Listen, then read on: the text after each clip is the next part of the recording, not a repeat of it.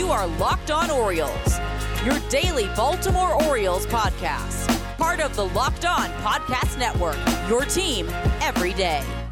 Hey there, Orioles fans. Today is Monday, January 17th, 2022, and welcome back in to the Locked On Orioles podcast, part of the Locked On Podcast Network, your team every day. As always, I'm your host, Connor Newcomb, and coming up on today's episode, it's another Mailbag Monday edition of the podcast. We answer 3 Orioles questions coming from you, the listener, here on today's episode. And the 3 things we're going to address, well, number 1 may have been the biggest news of last week from the Orioles, and potentially the biggest news of last week in Major League Baseball, with the Orioles moving back the left field fence about 30 feet, raising it 5 feet in the air as well, and changing the dimension for Camden Yards for the first time in over 20 years. We got a question about what's that going to do to Orioles hitters, Orioles pitchers, and really how will that change how the park plays as a whole. So we'll dive deep into that in our first segment here on the pod. Then the second question we got today came about the international signing period, which also opened up on Saturday.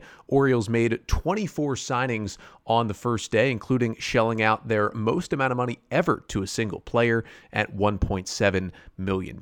They also got a couple of other really exciting guys as well. But a question came about the Orioles and the international market in Asia, because when the Orioles used to not participate in the market in the Dominican Republic, they still did sign their fair share of players from Asia, including obviously Hyun-Soo Kim and Wei-Yin Chen, just to name a few. And we're going to talk about, will Mike Elias and crew dip into that talent pool moving forward as well? And then our third and final question has to do with the giveaways at Camden Yards and what some of my favorites have been over the years. So that's all coming up on this Mailbag Monday episode of the Locked On Orioles podcast. But before we get there, just did want to thank you for making Locked On Orioles your first listen of the day. Locked On Orioles is free and available on all podcast listening platforms.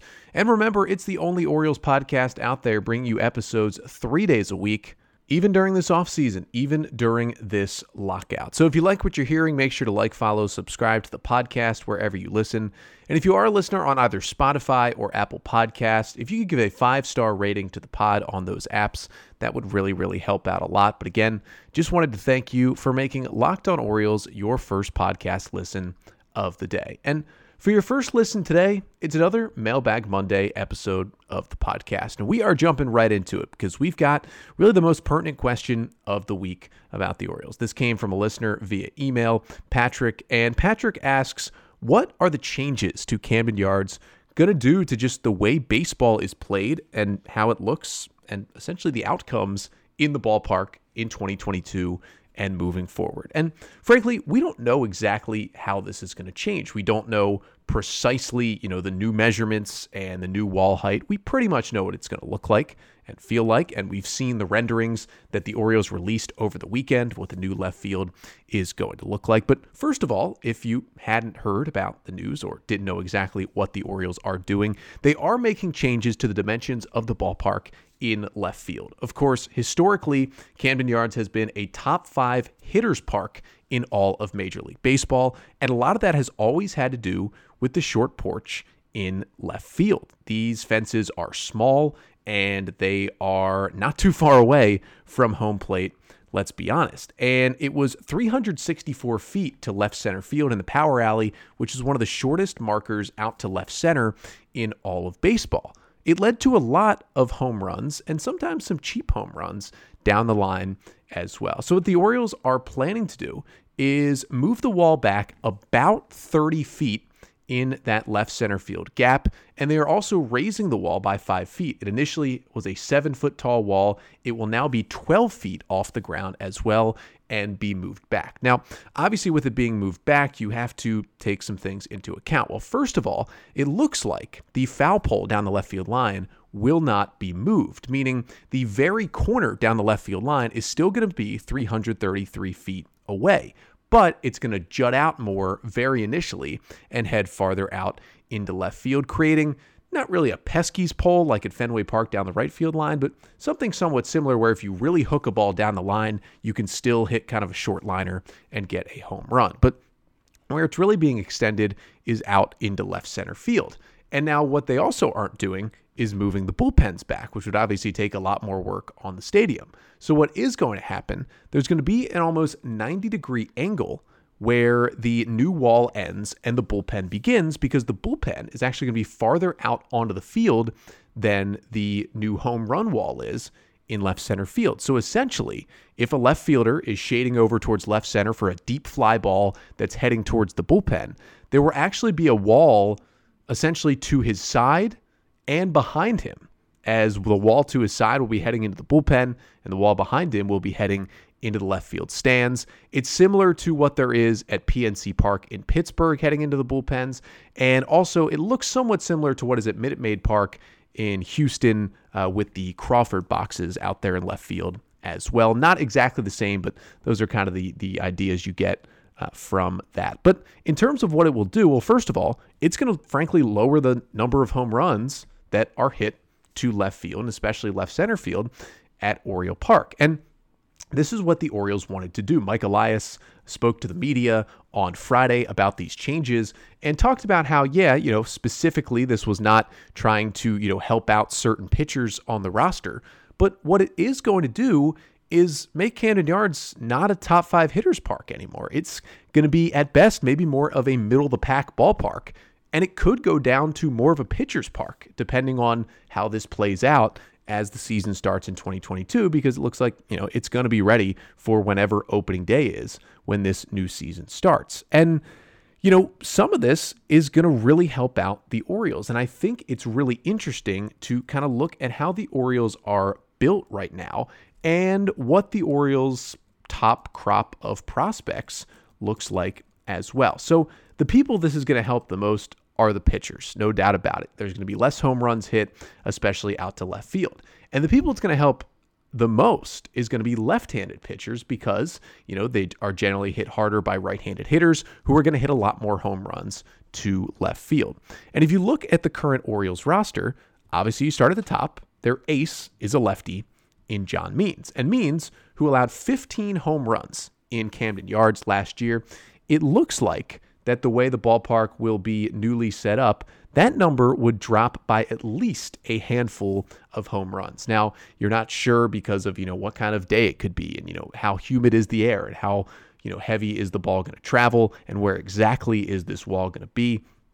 But there's been a couple of people, Alex Fast of Pitcher List, Andrew Perpetua on Twitter as well, has done some good graphics using Baseball Savant trying to figure out these, new home run fences and how it's going to affect some of these players. But he seems to see that it's, 3, maybe 4 plus of the John Means home runs would have stayed in the ballpark. But here's the other thing behind John Means.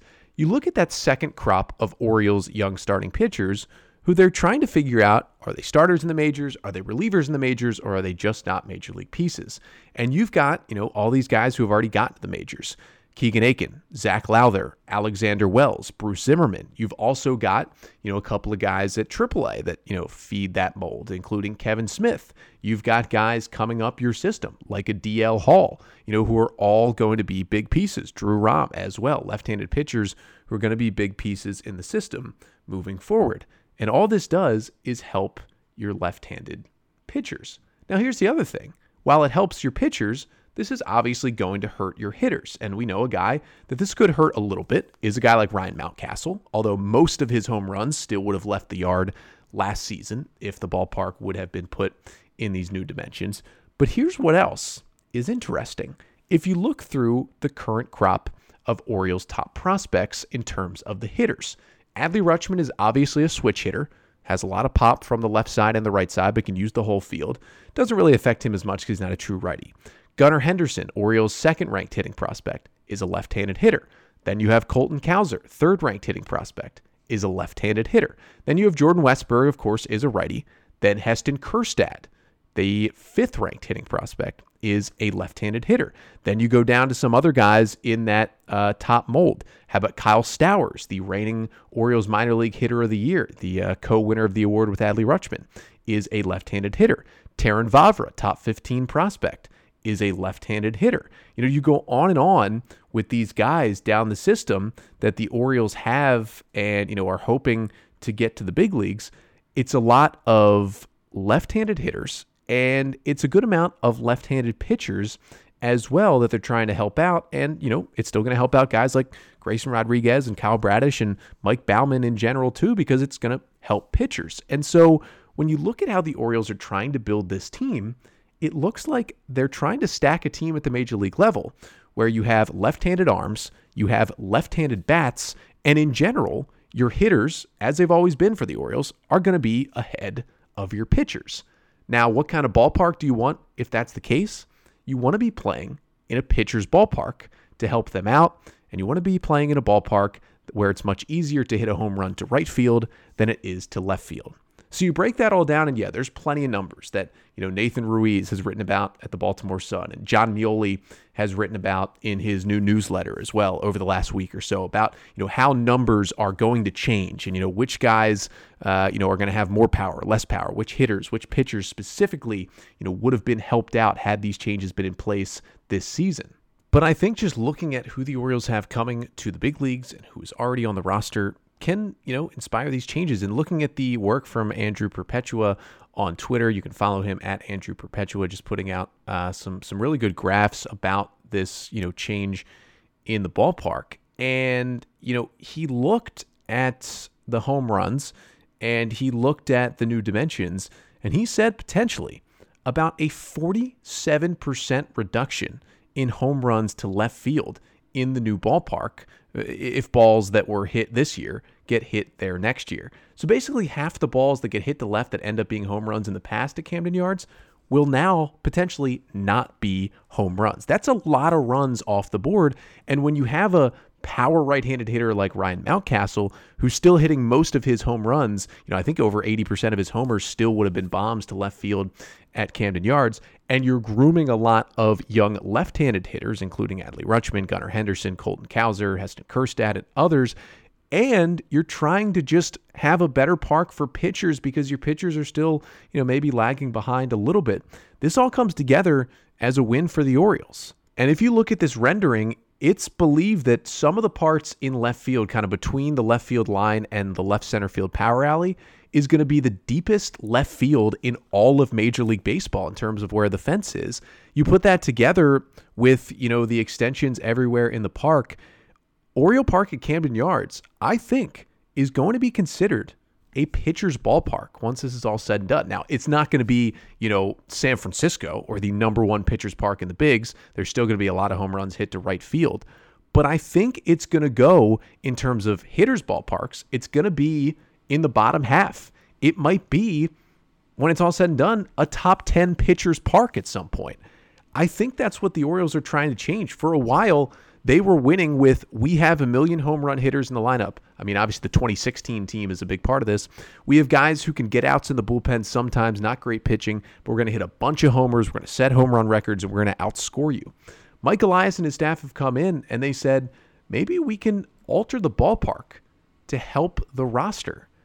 And if you think about it, this really isn't something that's been done by any other team. I mean, the biggest ballpark alteration you can think of the last couple of years is the Astros getting rid of Towles Hill in straightaway center field, but that was more of a kind of a safety thing and just trying to make it a little bit more like other ballparks.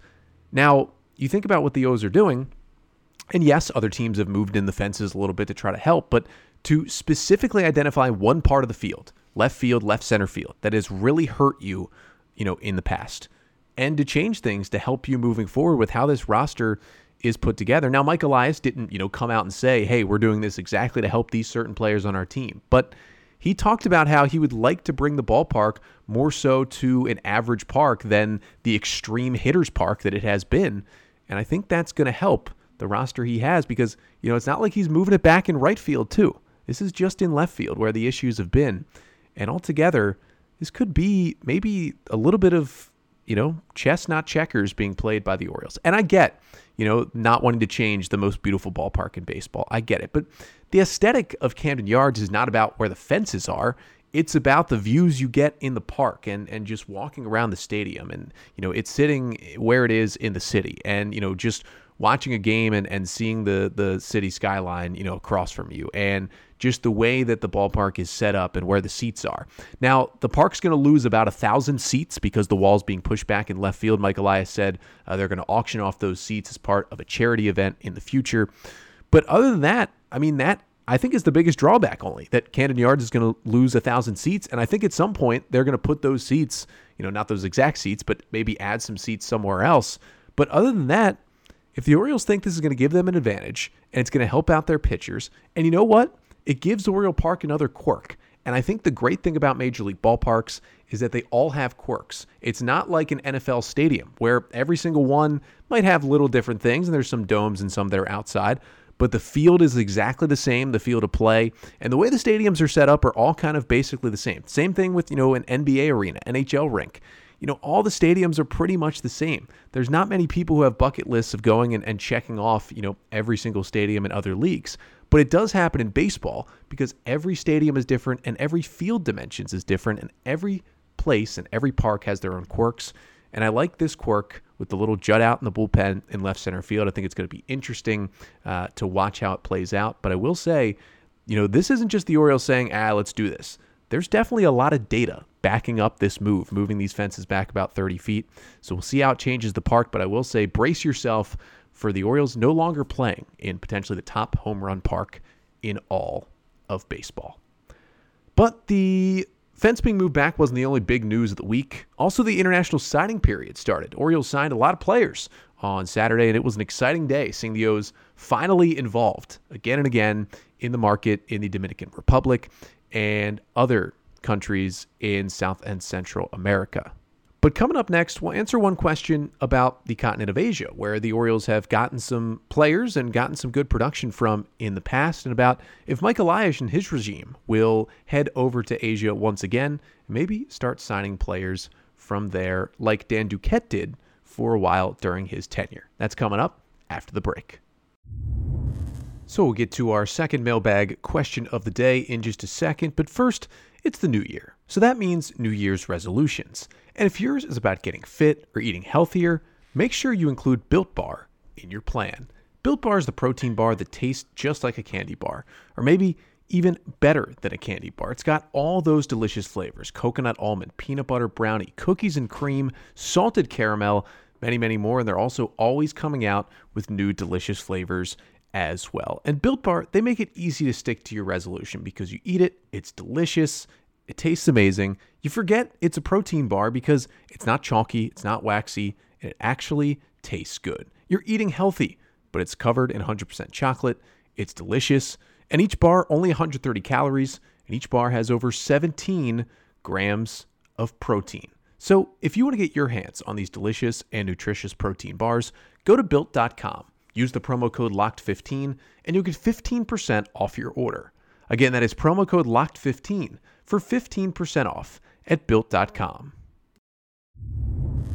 So our second question here on a Mailbag Monday episode of the podcast comes from Stephen Robertson via Twitter. And Stephen, thank you so much for sending in a question.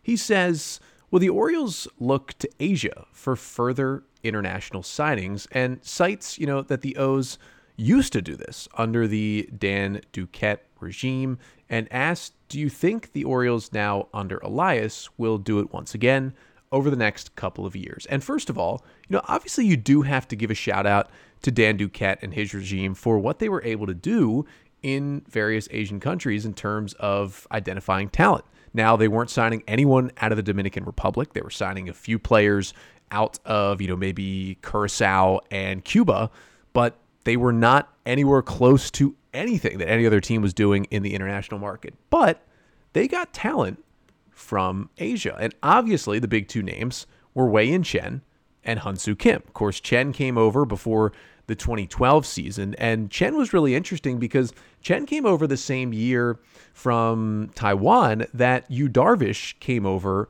from Japan. And Yu Darvish was the huge name coming over from Asia. But Wei-Yin Chen just kind of settled in nicely. And obviously he was never Yu Darvish, but he gave the Orioles a lot of really good innings from 2012 through 2015. Of course, he signed that big deal with the Marlins after that. It was kind of a disaster, and he has ended up pitching professionally once again back in Asia. Never even finished out that contract with the Marlins because of ineffectiveness and injury. But he was pretty good with the Orioles and pretty consistent for a while there as well. And the Orioles got some really good talent.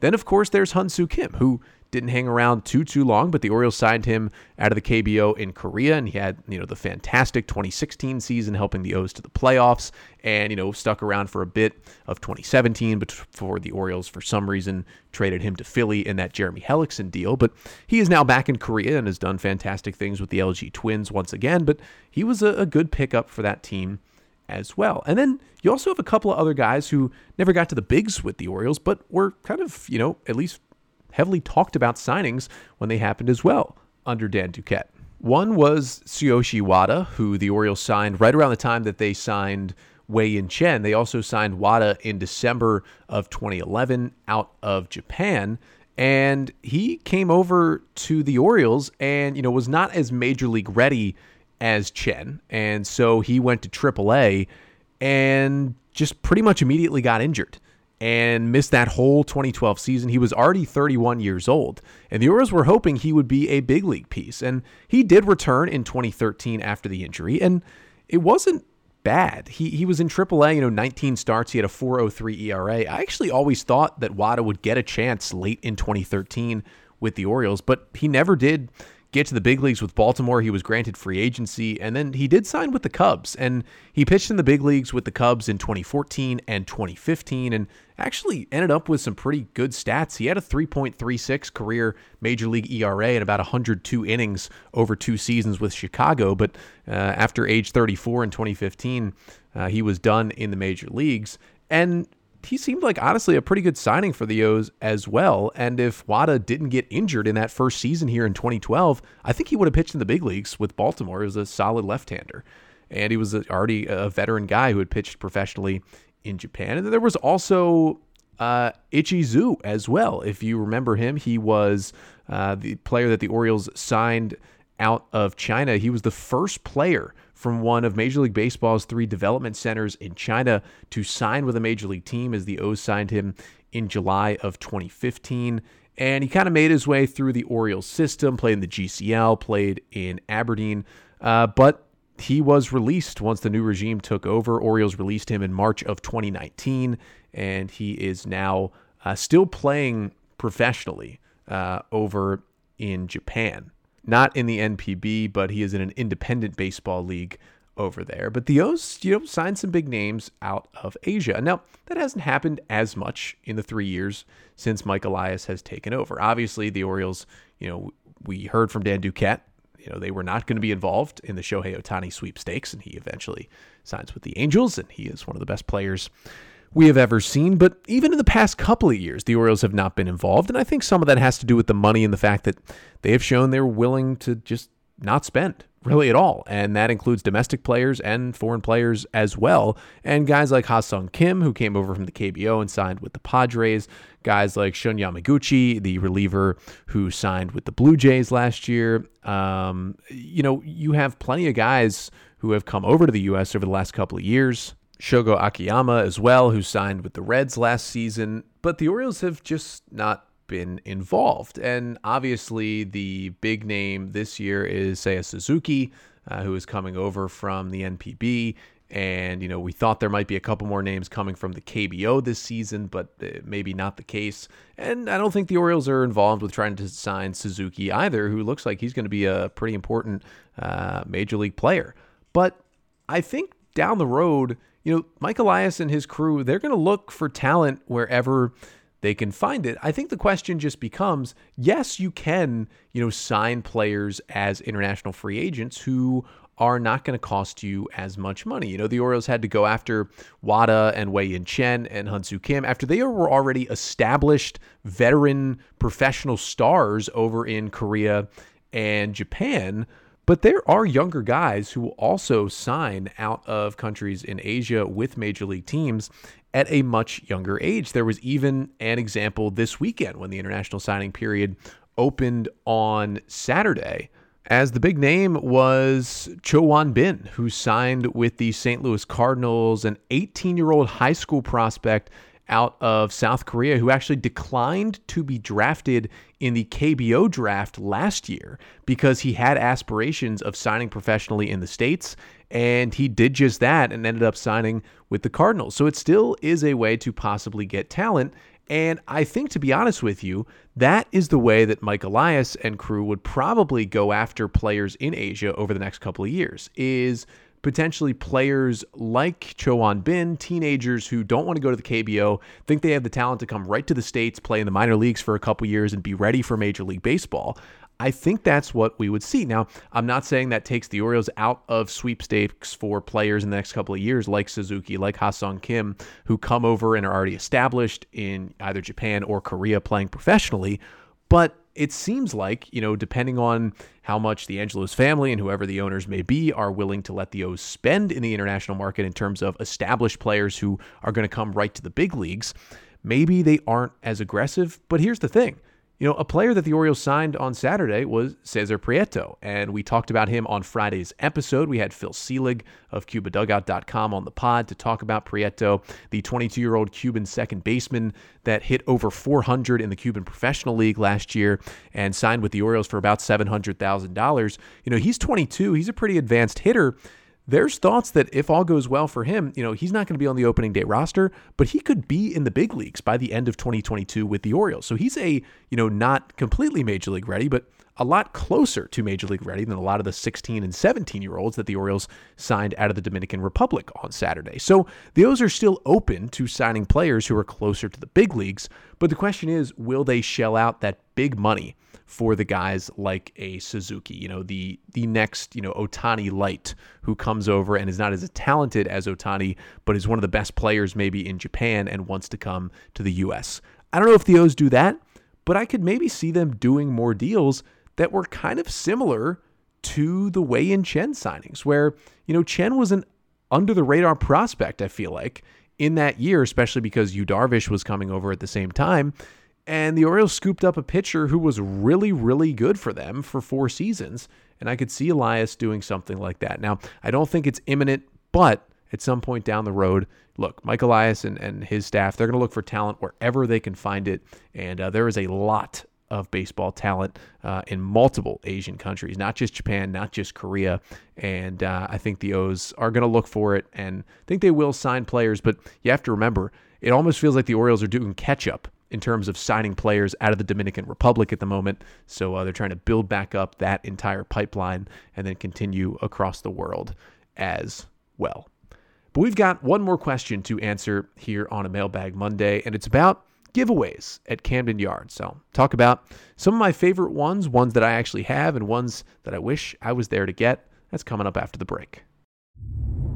So we'll get to our third and final mailbag question of the day in just a second. But first, let's talk about betonline.ag, which would like to wish you a happy new betting year as we continue our march into the playoffs and beyond in the NFL. Now, we just had Wild Card Weekend already wrap up, but still another game tonight with the Cardinals at the Rams for the final game of Wild Card Weekend. And you've still got time to place your bets on that one over at betonline.ag, which remains the number one spot for all the best sports wagering action for 2022.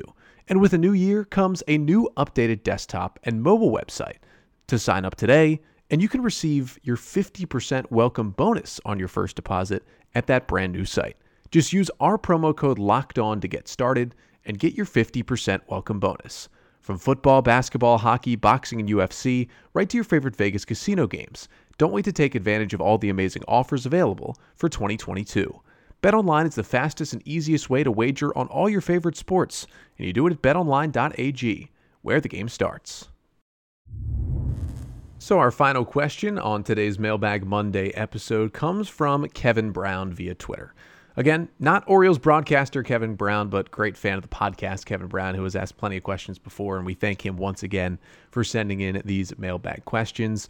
And Kevin says, so we still find ourselves wearing old Bergeson and Birkin giveaway shirts. So what's your favorite giveaway of all time? And first of all, I got to shout out to Kevin for bringing up the old Jason Birkin and Brad Bergeson giveaway shirts. I mean, the essentially rotation from 2010 and 2011 for the Orioles, and especially Brad Bergeson, who we all thought was going to be good for a while. That obviously did not end up working out because of injuries and other things. But I remember having those shirts. I had a Cesar Izturis one as well from the giveaways. But I wanted to talk about first the giveaways that I've gotten that I just love that I have. And, I didn't rank all these because, I was looking through the closet to find some of the giveaways that I have, and I don't know if I identified all of them, but just some of the highlights that, I either have displayed or that I was, able to dig up. Some of the big ones. First of all, this takes me back to, I believe this was the 2011 season. The Orioles gave out bobbleheads throughout the year, but they were 3 different bobbleheads that you actually tried to get all 3 of them because they connected into a set, and it was the Orioles outfield. It was Adam Jones in center catching a ball and blowing a bubble, and then it was Nick Markakis about to throw a ball in right field and Nolan Reimold about to catch a ball in left field. And there were 3 different dates, like one in the spring, one in the summer, and one, towards the fall at the end of the season, where they gave away, one piece of the outfield. And I ended up with all 3 of the outfield bobbleheads. So I have the connected set. Now, a couple of them are broken. I've got somebody's head is off the springs and somebody's arm has broken off. But I've got Reimold, Jones, and Markakis in the outfield on the dresser. And honestly, that's one of my favorites. Just the fact that, you had to collect all 3 and I was somehow able to get all 3 of them. That's definitely a good one that was there. Another one I've got displayed was one of the more popular ones I remember was the Buck Showalter Garden Gnome. That was back in obviously the Buck heyday of the Orioles run. And I want to say, going back, I don't think there has been an Orioles giveaway. Now, I could be wrong. And if you want to let me know, let us know on Twitter. But I don't think there's been an Orioles giveaway where I have seen trying to be resold for more money on eBay than the Buck Showalter Garden Gnome. I mean, I've seen that thing listed for like $150 and above on eBay. And the Garden Gnome is a fantastic one to have. I've got some good bobbleheads. I've got a Brian Roberts, Zach Britton bobblehead that were giveaways that I have as well. The bobble outfield was great. But the Buck Showalter Garden Gnome, definitely a good one. I also have some good T-shirts that they gave away. The Why Not T-shirts that they gave away in 2019 for the 30th anniversary of the Orioles' 1989 Why Not team. That is a really good one. It's like a nice looking vintage T-shirt, comfortable as well. I've got the T-shirt as well that commemorates the 50th anniversary of the 1966 World Series team that they gave away at a game back in 2016. That's a good T-shirt as well. And I've also got one of my favorites from 2019. They gave away a Walk with Elias t-shirt, which of course is a reference to the WWE wrestler Elias, who actually came to Camden Yards and threw out a pitch in 2019. And of course, it is also the play on Walk with Elias, Mike Elias trying to lead the Orioles back. And that was kind of like a limited giveaway t-shirt that I ended up with as well. So that was definitely a good one in the closet. I've got one or two of the bucket hats. That's always everybody's favorite. I do have one of the Orioles Hawaiian shirts. I know that is a favorite of many as well. Got a couple of hats that they've given away over the years. So just kind of a good assortment. I also have the bobblehead from this year, when they had the Hall of Fame induction ceremony and the Oriole bird was put into the Mascot Hall of Fame and he got his own bobblehead commemorating that. I have that one from this season as well. Now, there's definitely a couple that I wish I could have gotten that I didn't. I've never been to any of the jersey giveaway games. Almost every year they've given away some sort of jersey. I know a couple of different years it was like with Maryland flag piping in it, or they gave away a Machado jersey or J.J. Hardy jersey, or I know they gave up a throwback-looking Brooks Robinson World Series jersey that I always wanted as well. The John Means Business bobblehead, the bobblehead with him wearing the suit to commemorate his no-hitter from this year, definitely a good one that I do not have. And then, I always liked that they gave away the Orioles fanny pack. I believe that was either this year or 2019, one that I did not get. But I don't think I've ever worn a fanny pack, but I think if I got the Orioles fanny pack, I'd probably wear it to Camden Yards just to shout out to that giveaway. But yeah, there's been a lot of good ones at Camden Yards, and thanks, Kevin, for the question. If I missed some big ones, some good ones, tweet us in, email us, lockedOnOrioles@gmail.com, @LockedOnOrioles. Let's get it going. What's your favorite giveaway that you've gotten at Oriole Park at Camden Yards? Definitely let us know on Twitter this week. And of course, if you would like to submit a mailbag question to be answered on a Mailbag Monday episode in the future here throughout the offseason, you can email us at lockedonorioles@gmail.com to send in those questions.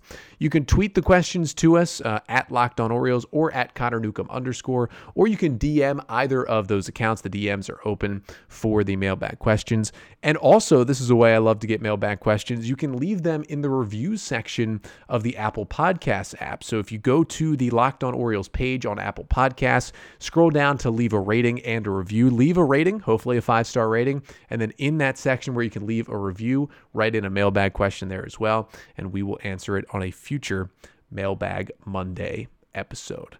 In terms of the rest of the week, got some good content coming at you this week. Coming up on Friday to end the week, we're going to continue our Comparing the Rebuild series. Been hearing from a lot of people, actually, that you guys are really liking that series. It's going to continue not just with teams currently in rebuild phases, but also teams that have previously been in rebuild phases, including the Houston Astros. We're going to take a deep look into all of those rebuilds and compare what the Orioles are doing now. But this Friday, we're taking a look at the Pittsburgh Pirates, which I think is the team currently that is most on track with the Orioles timeline. I would say the O's are probably about a year ahead of the Pirates, as we talk about, but it's a really interesting conversation with Ethan Smith, the host of Locked On Pirates, who is back on the pod for that one. But coming up on Wednesday for our next episode, special guest once again, an Orioles minor leaguer is coming on the podcast, as we have Nick Vespi coming on the pod to talk about his journey through JUCO baseball, getting drafted by the Orioles and climbing all the way up through the system to AAA. We do talk about him not getting added to the 40-man roster this offseason, his thoughts about being eligible for the Rule 5 draft and potentially, being on another team in spring training. We talk about how his pitches, his repertoire have developed throughout his career. We talk about the pitchers he is always excited to watch that are also in the Orioles system. And of course, we answer the question, does Nick have the best hair in the Orioles system? So that's all coming up on Wednesday when Orioles minor league left-handed pitcher Nick Vespi joins the show. But until then, I'm Connor Newcomb, and this has been the Locked On Orioles podcast, part of the Locked On Podcast Network. Your team every day.